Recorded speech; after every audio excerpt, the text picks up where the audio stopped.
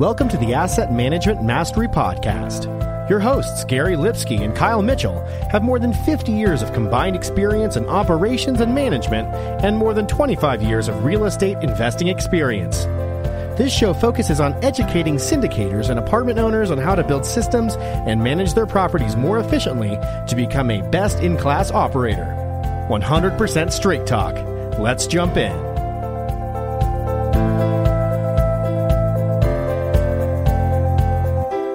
Hey everyone, and welcome to our Asset Management Friday segment of the Passive Income Through Multifamily Real Estate podcast. I'm your co-host Kyle Mitchell, also joined by Gary Lipsky. This segment is focused on educating operators, building better systems, and becoming a best-in-class operator. Also be sure to check out our Facebook group, Passive Income Through Multifamily Real Estate.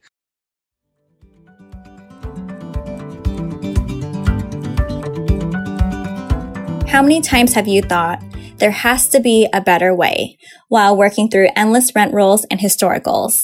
Enter Red IQ, who will process and standardize them, generate deep and accurate property insights, and bring you through the final underwriting all in just 5 minutes.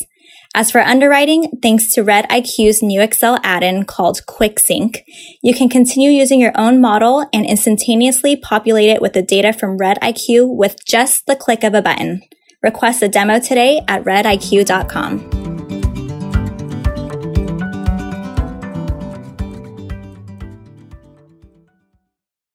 All right, today on the show, we have Veena Jetty. Welcome. How you doing? Hello. Hi. Thanks for having me. I'm doing great. How are you? We are doing very well. Thanks for being on. If you can start by telling listeners a little bit more about yourself and what you currently do. Yeah, so I am a multifamily owner-operator. I syndicate large multifamily deals. I am focused mainly in the Florida, Texas, and Georgia markets. And everyone asks me where I started. I took the shortcut in. I came from a real estate family, kind of had a solid foundation, and then kind of scaled up our family's business. My mom was actually the successful real estate investor. And so my parents both retired early from their real estate holdings. My dad worked, the normal W-2 job, but my mom actually built her company. And then I kind of built off of that and grew it to the next level where now we do these larger B-class multifamily value add and yield opportunities. You're one of the few that have that strong foundation where a lot of people have come in the last 5-10 years. I know you're very strong on the capital side of operations. So let's jump into that. First off, what does that mean to you, managing the capital side of operations? Yeah, so I feel like when we talk about asset management in general, people focus on the operations of the asset, the execution of the business plan. And that's obviously really important because that's what the investment opportunity is, right? But a lot of times people don't focus as much on what happens to the investors after you close the asset, right? And what about the capital management side of the asset management? And so for me, what that is really the investor experience beyond just agreeing and committing and funding a deal. What happens through the 5-year hold period or whatever that hold period is? How does that communication occur? How is that investor experience? Is it good enough that they're now coming and wanting to invest with you on your next project that might be running concurrently with an open project? Yeah, that's so important. So what does that look like for you guys on a month-to-month and year-to-year basis? Yeah, so for us, we send out monthly communication to our investors so they get to stay apprised of everything that is happening on the asset management side. So a peek behind the curtains, if you will. They'll get to see, what's been renovated, if there's been any resident events, they'll get pictures. Any concerns, we put that into our updates as well. So really, we're keeping them involved in their property. We're keeping them engaged on a month-to-month basis. On a year-over-year basis, they're obviously getting their tax documents, so their K-1s. And we send out our financials on a quarterly basis. So every quarter, they're getting an opportunity to see the financial health of the asset. They're seeing what the T12 is showing. And probably more importantly than that is also the distributions that happen, right? And so we are gluttons for punishment. So we distribute on a monthly basis and it's a whole lot of work. Occasionally we'll move an asset to a quarterly basis, especially right now during, COVID times. There's a little bit more turbulence, a little bit more market volatility. So for a cash management perspective, we may be moving to quarterly distributions, but for the most part, we're typically on a monthly distribution. So it's just an additional touch point with our investors. Yeah, I'm really shocked to learn from so many LPs how many operators don't have that solid communication on a monthly basis. And so when people are doing it well, investors keep coming back. It's great. Yep. What are some of the things that you look out for or your investors ask on a continual basis, like important things that you need to be discussing?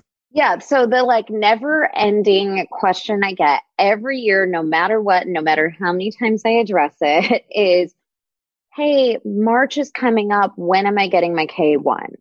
And what I tell investors, and I tell them this before they invest, I tell them this after they invest, I tell them this in the first quarter of the year, the last quarter of the year before. We send all of our documents and all of our financials and everything that the CPAs need by the end of January. It's out of our door and it's on our CPA's desk.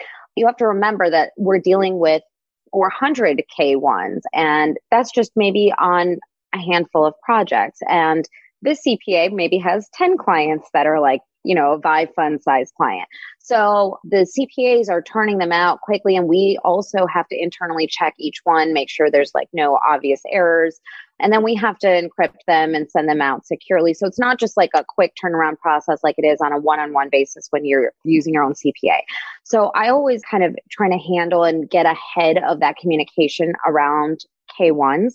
So what I'll do is I'll actually send communication out saying, hey, we sent everything to the CPAs. We're anticipating this date. And then I always give myself a couple of weeks buffer. We always need the buffer, so I'm glad I do it. But, it's keeping that constant communication of, hey, the CPA has said ETA is 2 weeks from now. You should see it, in your portal, or you'll get an email to you or whatever that looks like. And because you're dealing with the investor side of things, are you managing all the financial stuff as well? Or, what's your role in a syndication? Depending on the project, I actually touch every aspect of asset management. My favorite part is the investor facing side because I prefer the capital raise side just in general. It's something I enjoy doing.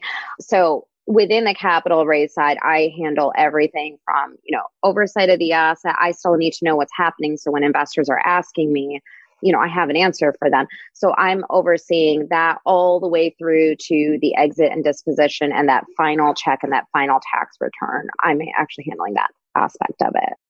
And, being an experienced operator, do you have certain tips that you would give to any of our beginning listeners out there? Yeah, I think the tips that I would focus on right now are in today's environment with a global pandemic happening. And so I would say the most important thing that I have even learned in a pandemic where none of us know what we're doing, right? We're all navigating this. It's all new for everybody. Nobody's been through a global pandemic in a syndication. And I think what I've learned is over communicating, making sure that you are being transparent. It's perfectly okay to say, we don't know. The goalpost is moving every day. The federal and local regulations are changing every single day. So I have been reassuring our investors that we are staying on top of it, that we are monitoring it. We have a team dedicated to scouring new sources of information and anything that we need in that regard. And so that would be kind of the one thing is make sure you over communicate to investors, be honest and transparent about what is happening. Look, these are investments. There's some amount of risk to them. If things are not going according to pro forma, that's going to happen. Everybody can't have the Midas touch. Otherwise, there would be no risk in it, right? And so be transparent, be honest with your investors, explain to them what you're doing to mitigate any risk or mitigate any harm that's happening. And I've actually started hosting. So I have one asset where we are not making any distributions currently. It's cash flow positive. The asset's still actually doing okay, but we're very conservative.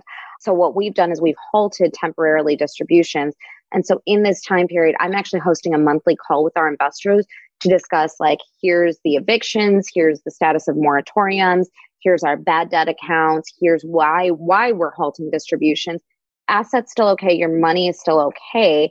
That can change at any given moment, but we are monitoring this daily, weekly, monthly, and here's the monthly update on it. So we're kind of getting out ahead of that and letting our investors know that this isn't where we want it to be. We're not happy about this, but it is the prudent thing to do. And I would rather do that than put them into a stressful situation in the future because we didn't manage cash appropriately today. Yeah, that's great asset management. I love it. Yeah. I'm going to pass it to Kyle to take it home. All right, Veena, what is your asset management superpower? Gosh, I think it's just honestly being transparent with our investors about what is happening. And it's hard sometimes. I think this is probably the hardest part about what we do, because everything's great when I'm like writing them big fat checks and I'm returning them money faster. But it's when things aren't going well that I think you have to really manage through that. And I think that that's where communication, transparency, and trust is really built in those down times or those not like perfect or great times. And so I think for me, it's being able to kind of hear and understand the concerns of our investors. We invest alongside every single one of our investors. So, it's our money in there just as much as theirs. And I think being able to communicate that and kind of share what is happening and how you are handling the situation in a way that's, appropriate and is reassuring for your investors. I think that's the most important thing. Yeah, I love that. I mean, this is the time whether you're going to build a stronger relationship with your investor or push them away. And the transparency is going to build that stronger relationship. So I love that answer. Absolutely. All right. Well, if you can tell the listeners where they can find out more about you. Yeah, so you can find me on vivefunds.com, vivefunds.com. Otherwise, I'm on, Facebook and all of these Facebook groups. So you can find me there too, but vivefunds.com, and you can schedule a call with me or shoot me an email if you have a quick question. I'm happy to answer or help in any way. All right, perfect. To everyone listening in, thanks for tuning in. If you like this episode, please head over to iTunes and Stitcher, give us a like, subscribe, and review so we can continue to grow our audience, and we'll talk to you all next week. Thanks for coming on. Thanks. Thanks for listening. If you enjoyed the show, please go to iTunes and leave a rating and written review to help us grow and reach more listeners. You can also go to the Asset Management Mastery Group on Facebook so you can reach Kyle and Gary and ask your questions that you want them to answer on the show. Subscribe too so you can get the latest episodes. Lastly, to stay updated, go to assetmanagementmastery.com and sign up for the newsletter. If you're interested in partnering with Gary and Kyle, sign up on the contact page so you can talk to them directly. Thanks again for joining us. Be sure to tune in again next week for another episode.